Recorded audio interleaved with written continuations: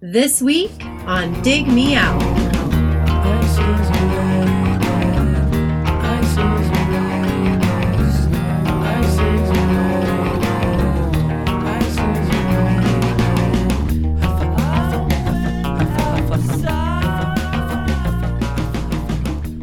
With your hosts, Jason Ziak and Tim Minichi. Jay, we're back again with another episode thanks to our Dig Me Out Union on Patreon. You can help us make the next episode happen by joining us at dmounion.com or digmeoutunion.com. I see what you're doing, Jay, and I don't like it one bit. Jay, this week is a poll that amongst the polls that we have had is the most contentious. I mean, we've had some contentious, close polls, and this one is without a doubt the most contentious of all time. Now, the winner of this poll, I'll just say right now, was Pinback. The second place runner-up was Billy Idol. We decided to just throw out the winner. We're going to do Billy Idol. I mean, I don't care what anybody says. Billy Idol was the emotional champion. I know that there were some discrepancies in the votes. We had results coming in after the deadline. People claimed to have voted, but it was. Are you calling in Cyber Ninjas?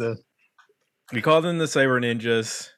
They said the winner was actually Kay's choice, which makes it even weirder. I wondered, there was all these random guys that showed up at my house and just started ripping all the hard drives out of my computers and throwing them all over. This was literally, there was a revolt happening on Discord with people just losing their mind that Billy Idol's Cyberpunk was winning this poll for a long time. Why is that? I don't know why that was such a big deal. I mean, it was suggested by one of our patrons. It was actually suggested by Patrick Testa. It's a 90s album. It's very 90s. Right. It didn't sell very well. Nope. Seems right in our. It would have been an interesting discussion. I've never listened to the album myself. I haven't either. I only remember either a video or maybe like a Tonight Show appearance where he was all cyberpunked out. I want to believe that he wore like those sunglasses that had the little lines in them, and then he used a vocoder for the whole album. Like that's what I want to believe. Like it's like trans, like Neil Young's trans. But it's not. I know it's not. I'm assuming it was more like him doing Prodigy, but sure, I don't know. I still haven't listened to it, and I won't until we actually end up reviewing it. So the winner was Willie Dillon's pick, Pinback, which ties into our San Diego episode that we did a couple years back. This is a San Diego band. Rob Crow was mentioned on that episode, and he's in this band. The other picks that didn't quite make it were Sonic Chrome's Breathe the Daylight. That was by Jeremy Amend. Richard Waterman suggested Burning Waters, Abandonado. I don't know. Abadabadoo. Eric Peterson's pick was the self-titled album by the Dark Fantastic. Kyle Bittner's was Butte by Bear Jr. Andy Menchall suggested Wolf Songs for Lambs by Jonathan Fireeater. And Daz suggested Fast Stories from Kid Coma by Truly. I thought Truly might have gotten more votes, but it didn't. It ended up towards the bottom. Burning Water was last, then Sonic Chrome. Yeah. Truly, Jonathan Fireeater, Bear Jr., and Case Choice, Dark Fantastic, all under 10 votes. It was really it was a 1-2 race between Pinback and Billy Idol, which is the first time that sentence has ever been uttered in human history. I just want to say that. There's so few times that you get to say something that hasn't been said before or think something. Yep. The human experience is so expansive that we usually don't really have unique thoughts. So when you say something like the poll between Pinback and Billy Idol, you can guarantee that that's never happened before. Yeah. You know, and I'm going to get a cup of coffee. A billion people have said I'm going to get a cup of coffee. That's not an original thought. I'm going to bask in it.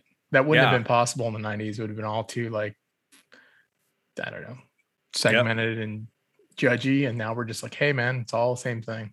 Let's dig in. And this was so close. It does make Cyberpunk eligible for a second chance review when we get down to our open reviews at the end of the year. So we'll have to look at the polls, how they all shook out during the year. I think there was another one that was pretty close, and we'll see where this one ends up. But we might end up getting back to this. There was a lot of comments. I can't even get. There's almost 40 comments on this. Nobody wants to hear me read off 40 comments. I'll just grab a couple that are mentioned. Pinback. Gary Moran said Pinback is fantastic, underrated band. Even it doesn't win the poll. Give them a listen. Jeremy Mann said, I wish a later album from Pinback qualified, as this album, while I do love it, is not as consistent as some later ones. Not sure how Jay will feel about the grooves. He might see them as ruts. We shall see. Grooves or ruts. I like that analogy. Yeah. Johnny Hooper was for Jonathan Fire Eater. Kyle Bittner was for Bear Jr. Frank Garcia said, is it trolling if I voted for Billy Idol Cyberpunk? I remember what a big deal it was. It had a CD-ROM features, and it was the future of music. Oh, that's so awesome. I remember that. Yeah. Shell from I Hate the 90s said, I received a promo of the Billy Idol Cyberpunk CD when I was at the Student University radio station, and it included a Macintosh disc. It's amazing. That's crazy. James Stelter said Mark Pickrell is on her twice. Dark, Fantastic, and Truly. That's interesting. Didn't know that until he pointed that out. Sean Brown said, totally get it if Pinback or Billy Idol snags this one. Psyched to see how much love Pickrell is getting around here too, but he went with Case Choice, which they did have a pretty solid radio single, Not an Addict, that got some play in the 90s. We'll probably get to that at some point. Yeah. John Seaman went with Bear Jr., Richard Waterman, of course. He had his pick in, but he said, hey people, let's give Willie Dillon his wish. Pinback or an underrated band. So he turned against his own pick and voted for Pinback. David Gorgo said the Billy Idol CD is so 90s and so terrible, I had to vote for it. Gavin said, I only heard or casually heard this list, so I played them all. Pinback is interesting, except the vocal Case Joyce was okay. Burning Water has better music, but the actual songs and vocals are only so-so. Billy Idol can at least sing. Okay. Willie Dillon went with Pinback. Kyle Bittner threw a vote to Billy Idol, which angered Willie Dillon. And Gabriel Gutierrez says, we're really going to choose Billy Idol, aren't we? Oh, it was so close, Gabriel. And we got more comments. I can't get through them all. We have Darren Lehman, Nate, Keith Badge, Jeff Gentis, Patrick Testa. Thank you all for the comments. It was a lot of fun. Now, Jay, were you familiar with Pinback? You listened to them before? Yeah, I remember they were like a musician's band. That was my memory in the late 90s, early 2000s, like people in other bands like them. Mm-hmm. Maybe not unlike what we talked about with Ida last week, with it being a little bit of a contrast to the, sort of noisier stuff that we were probably all, either playing or spending our time in bars at, late at night listening to. So I just remember it being, a little softer, layered.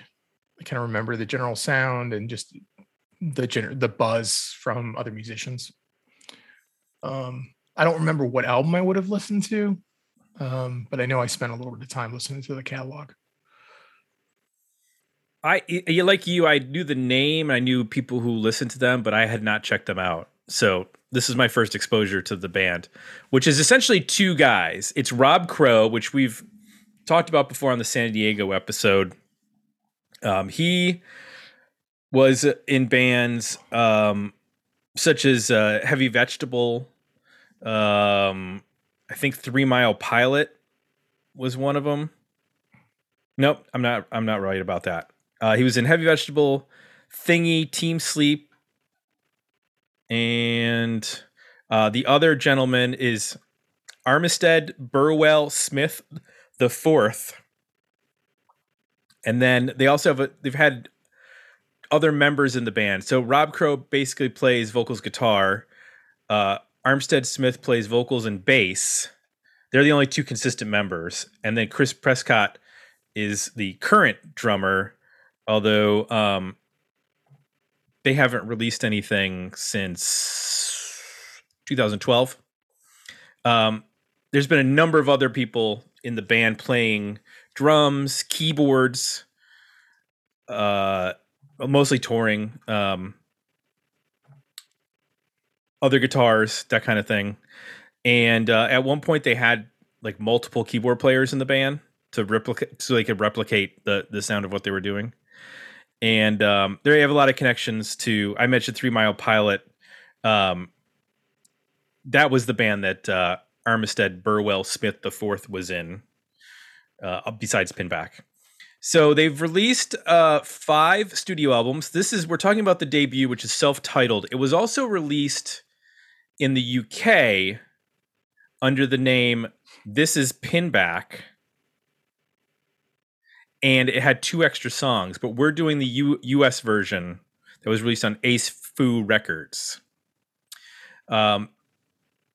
In 2001, they released the album Blue Screen Life, that was also on Ace Foo. Summer and Abandoned came out in 2004 on Touch and Go. Nautical Antiques came out in 2006 on what label? Don't have that. No, I'm sorry. That's a compilation album. Autumn of the Seraphs. Seraphs? I don't know how to say that word. Touch and Go came out in 2007.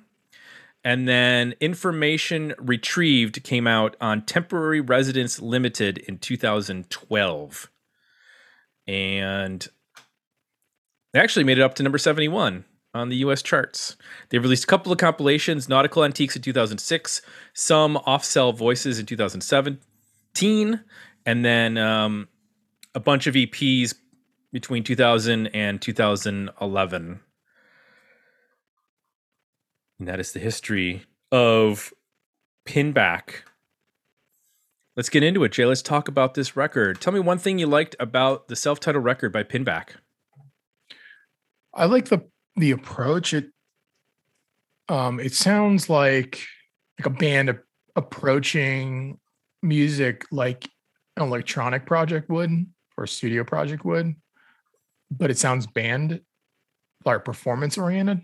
You know, there's usually some kind of punchy, dry drum track that sounds a little looped, but also very like real.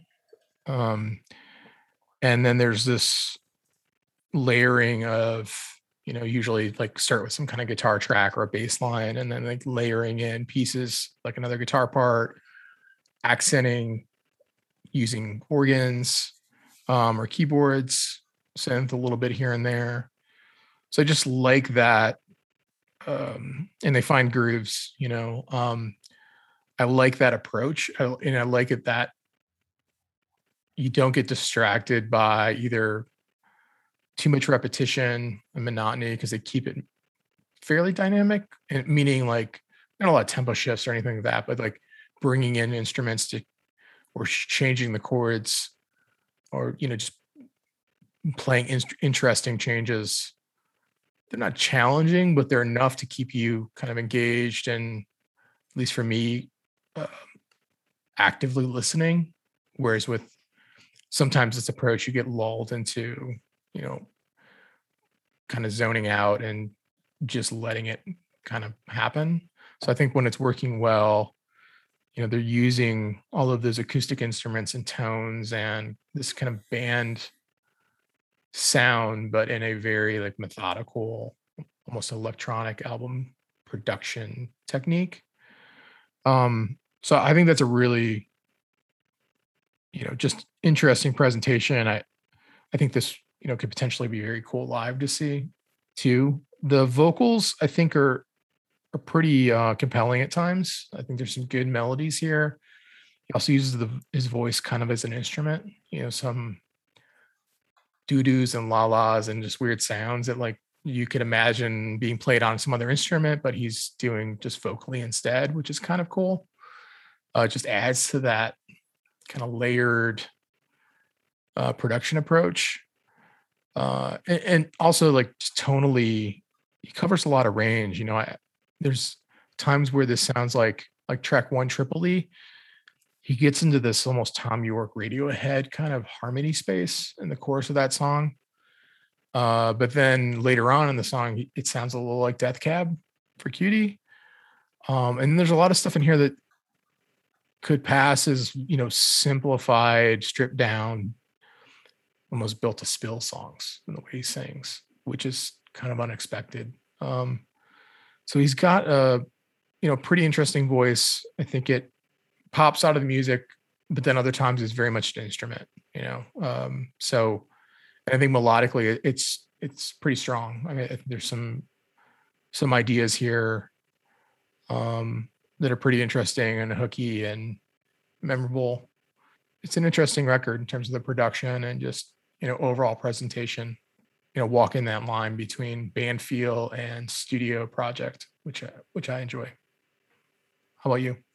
Well, I think the thing that definitely works the best for me is that they approach each song individually so that the drum beat or the drum sounds on one song are really dialed in for that one song. You'll have like a small kit or something, and then on another song, you'll have a loop built up. You can definitely tell it's an electronic loop.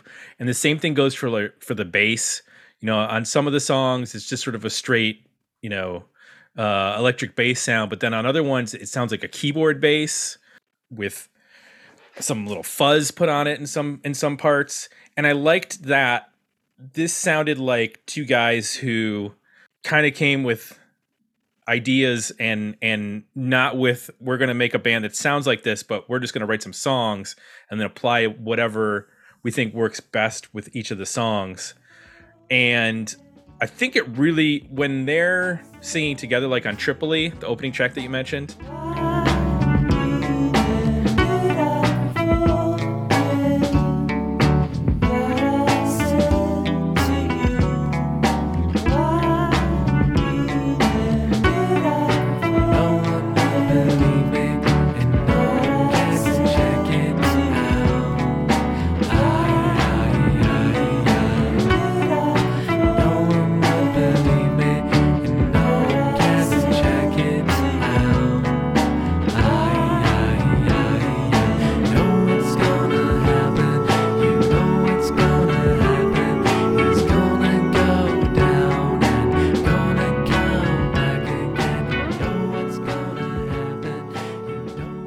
that sounds really cool to have those two voices. That's not something you really hear a lot in indie rock. You hear doubling, you hear guys who will do harmonies with themselves, but to hear two guys singing together it's an interesting sound that you don't get a lot. Not in the same way that when the last record we just did, Ida, which had these 3-part harmonies and 2-part harmonies, that's going for a much prettier sound. This was almost as if you mentioned Death Cab. This would almost be if Ben Gibbard let Chris Walla, sing with him on those early Death Cab songs. Which that was a band. This gave me a lot of flashback to like the first 2 Death Cab records, early Modest Mouse. I was getting some of those like picked. They're not acoustic, so they're picking them on like a clean guitar, and you're getting those weird notes here and there. And it kind of had that Modest Mouse vibe. I definitely heard it takes some of the quieter moments, restrained, boiled down, built to spill moments, and utilizes them on. Is it Rousseau? It's got that like that beat, that like that loping sort of beat to it, and then I think he's yelling like drones overhead or something. Mm-hmm. And that sounded a lot like like Doug March when he was singing that part, which isn't bad. I mean, the vocals kind of move in and out of this space where I think because we're hearing this for the first time, where I'm like, oh, they kind of sound a little bit like Doug Marsh, or that sound a little bit like Ben Gibbard, or that sounded a little bit like, somebody who I'm much more familiar with. But I can see how this would slide in perfectly into that sound.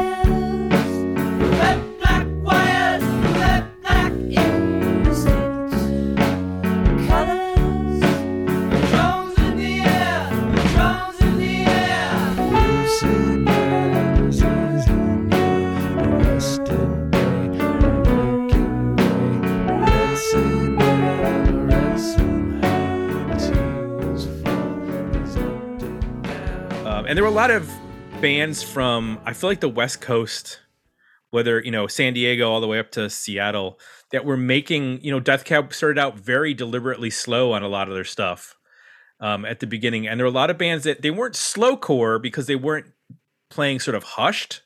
Yep. There's still like sound here. There's still things happening, which makes me it gets me more engaged.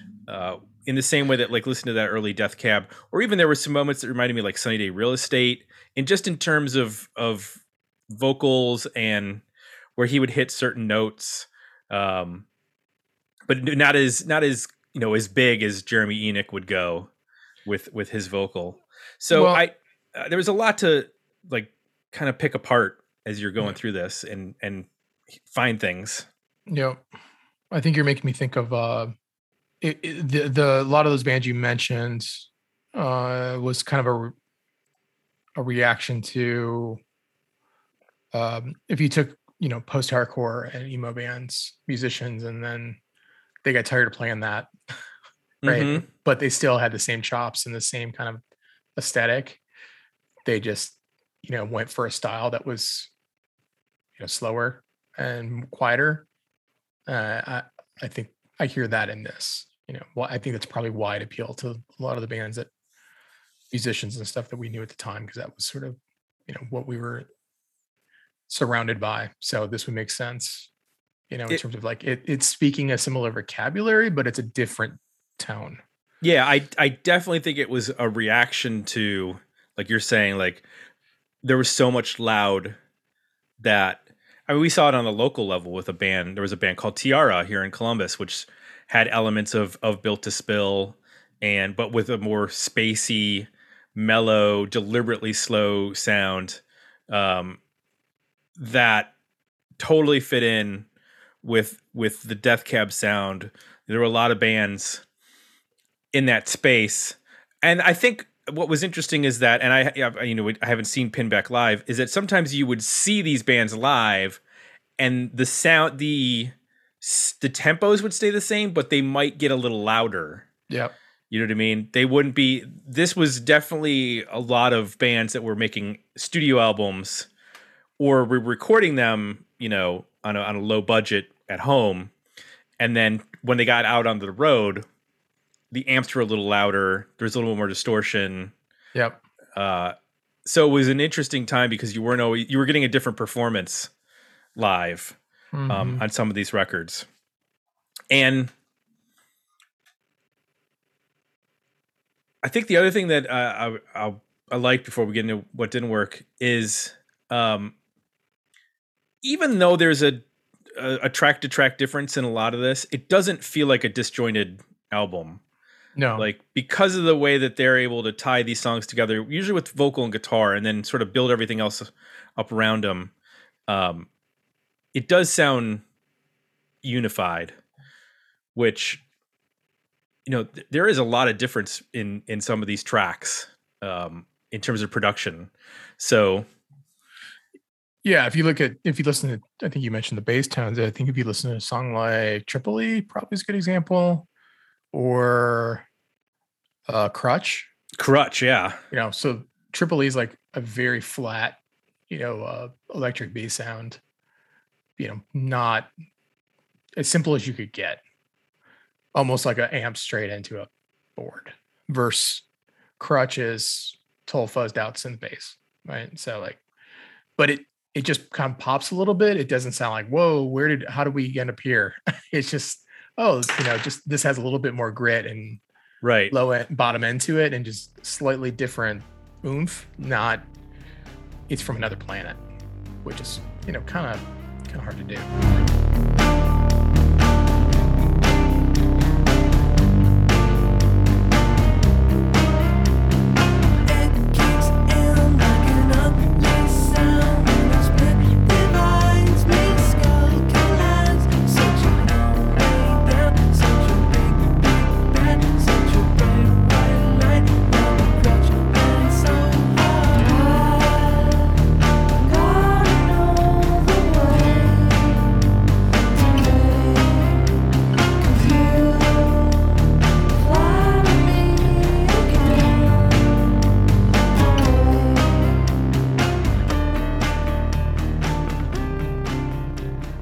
What didn't work so well for you on the record? It's missing like another gear. And as we talk about, maybe what the live presentation of this would be like, haven't seen the band, but it makes me wonder if a little bit of that couldn't be brought into this to just keep that energy up. It gets in the middle of the record, tracks 3 through, for me, 3, 4, 5 start to meander. The songs aren't as strong, the melodies aren't as strong, they get a bit drony. Even like something like Chaos Engine, where they play with dynamics of like bringing in another drum part, it just sounds like a demo. Like it becomes there's too much going on. So there's a little bit of stumbling, I think, in there, of like sketches of songs and different ideas. Shag has this kind of retro-y kind of vibe to it, Mm-hmm. or it's almost sound like They Might Be Giants or something, which they're just rhythmically, it's not in the place I want this band to be. I want this band to be straight, more straightforward and almost mechanical. And then let the melodies and sort of emerge, and those interesting guitar lines and chords do the work. Or like later in the record when they bring there's a little bit more piano and organ, I feel like, and towards the second half of the record, which I think helps a ton with the dynamics and the melodies. So there's just a middle section there that is lacking some oomph, some energy. I don't know how else to say it, that I think could be better. I think it starts pretty strong. I think Triple E's, a strong beginning, and I think, Loro, Crutch, Rousseau, Leon, Montague, I don't know what that word is. The last song, even it gets into a little bit of a waltz vibe, but kind of works as an album end, as a track to end on. Yeah. It started to go into maybe a Flaming Lips kind of trippy feel to it at some point. So I'm on board with those. I just think there's some material on here. It's just demo or a rough level, not quite as inspired as some of the other stuff. Yeah, the Another Gear is definitely the spot for me where there's like slow and slower. Yep. And I needed something just to kick in somewhere. I understand that, that's their prerogative, but the middle of the record is tough. Like you said, there's a lot of slow. There's a lot of small, I think, is the other thing. Yeah. Crutch has that great synth bass sound that really like fattens the listening space, and you can hear it.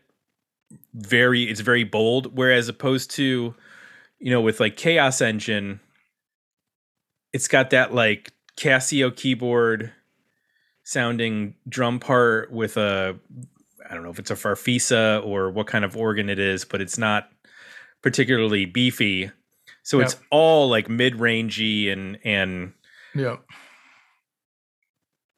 it doesn't invite re-listens for me.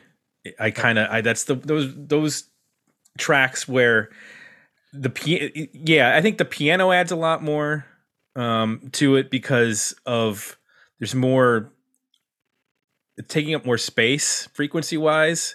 It just sounds fuller, and the thinner sounds do make it sound like these very minimalistic demos that don't work as well for me. Yep. And I don't. It's funny, we've done Ida and now this, and I'm kind of like, I kind of need to rock soon. I need. Yeah, I felt the same about it seemed like it really, Matt. I could see this band and Ida touring or playing house shows together. Let's put it that way. Mm-hmm. Yeah. Yeah, and it's not that it's there's nothing on here that I was like, oh, that's a terrible mistake. Yeah. There's just some of the songs where I'm like, I don't know that this is up to par with what you already showed me in terms of, Tripoli's pretty cool. There's some other ones, and then there's just some songs that are like, okay. I think that's one of the downfalls of making music like this, which to me sounds like, sort of studio creations. Start with a track layer, another track layer, you know what I mean? Like building things up, is that the process kind of takes you somewhere, and you might get to the end of the place it took you, and you've committed all this time to get there, and you don't always get to a place that's amazing. You get to a place that's okay, as opposed to like sitting down and like, and I don't know for sure how this album was written. I'm just assuming based on what I'm hearing, versus somebody who like, works out a song on an acoustic guitar, for months, that's vocal oriented, pop oriented, or even just, the band works it out in a room and changes it and morphs it and refines it and chops off parts. This feels like more additive, and my experience kind of making that music or being around it is, sometimes you end up at a place that's magical, and other times you end up at a place that's like, it's okay. Like, it's an interesting idea. It's not really, a great song. Right. What did you think of some of the flourishes? Like on Tripoli, there is a record scratch being done on. That was a little goofy. Is it really a record scratch? Because I think it's like it was fake. Like the way that Tom Morello does it on his guitar. Yeah, that's right. And then like on Hurley, there's like the vocal loop going on. Yeah. I was actually like concerned that this was going to be like Incubus or something, like an indie rock Incubus, which is going to make my wife mad because she loves Incubus. But it made me laugh. It seemed like, because I could tell it wasn't really a record. I'm assuming it's like they're scratching a guitar string or something. I don't know, whatever. Yeah. But I was pretty clear it wasn't real. So it was a more humorous to me than. But it did make me wonder, like, where are we going with this record? There's like, either serious scratching or jokey, ironic scratching. Like, what does that mean for the rest of this record? Well, yeah, and I was concerned because then you get in Hurley, you get that vocal loop, and I was like, is every song going to have some sort of nod to hip hop in some way? Is that a thing here? Yeah. And it really was, and they were just experimenting, and there's different experiments happening throughout the record. Yeah. And on a very small basis. This isn't like a progressive rock record or or an experimental record in any sense, but there are just like these little flourishes that are experiment. There's actually a couple samples on this record. The drums on Hurley utilize a sample by a song by the Minutemen. And then the song Shag uses a drum sample by the band The Shags. Oh, wow. Okay. Which was a famous 1960s sort of. Well, there's the retro vibe I was getting from that. Yeah. So, and if you look at the pictures of the guys who are in the band, like what's his name?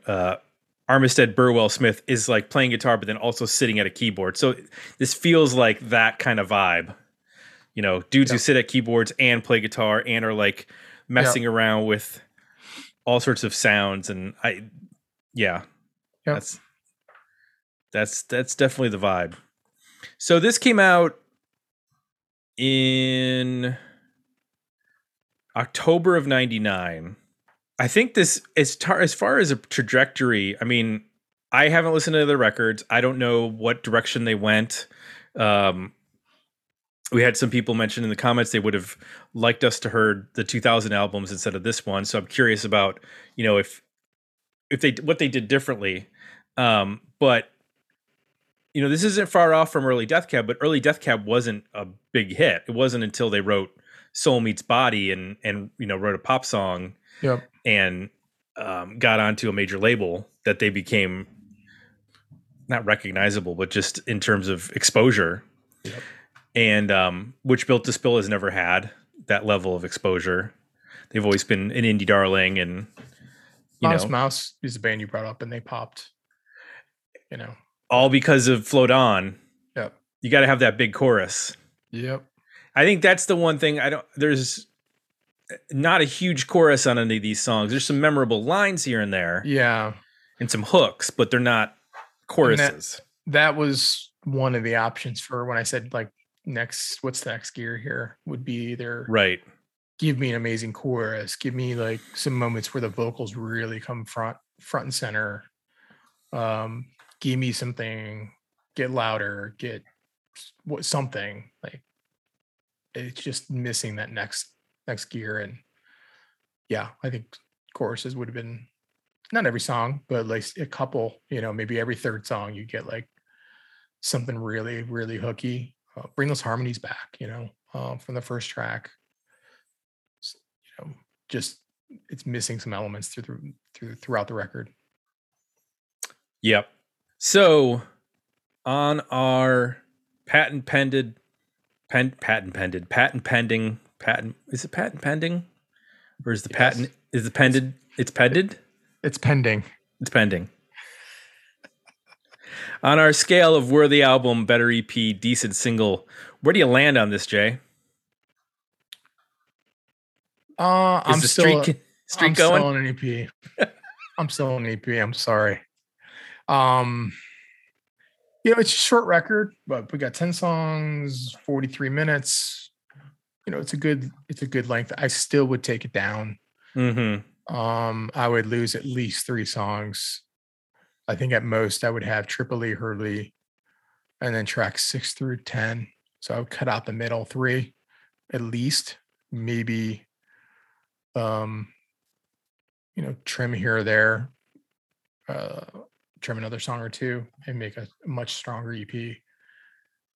I agree with you. I would do Tripoli, Hurley,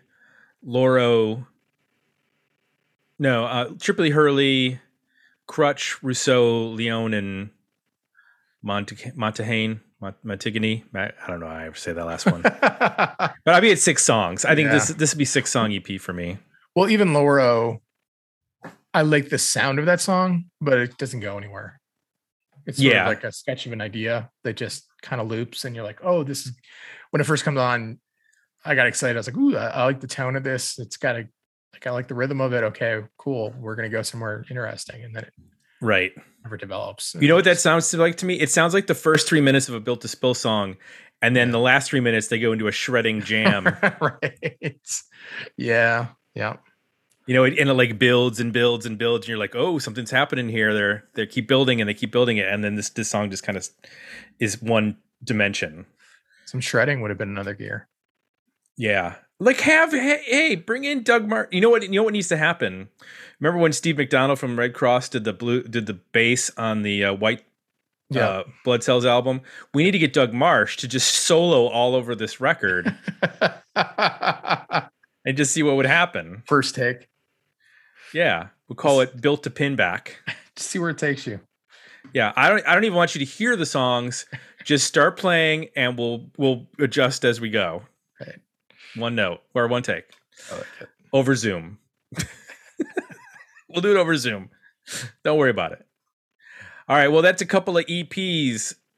Jay continues his streak for the last. No, I'm so conscious of this. I'm gonna like. How long it's been going on, but it's a long time now. It's become a thing. This is like when a team. This is like when a soccer team ties over and over again. Yeah, Ted Lasso season 2. There you go. We got to get you a Roy Kent to get your kicky in gear. Yes, Somebody get us a Roy Kent in here. There you go.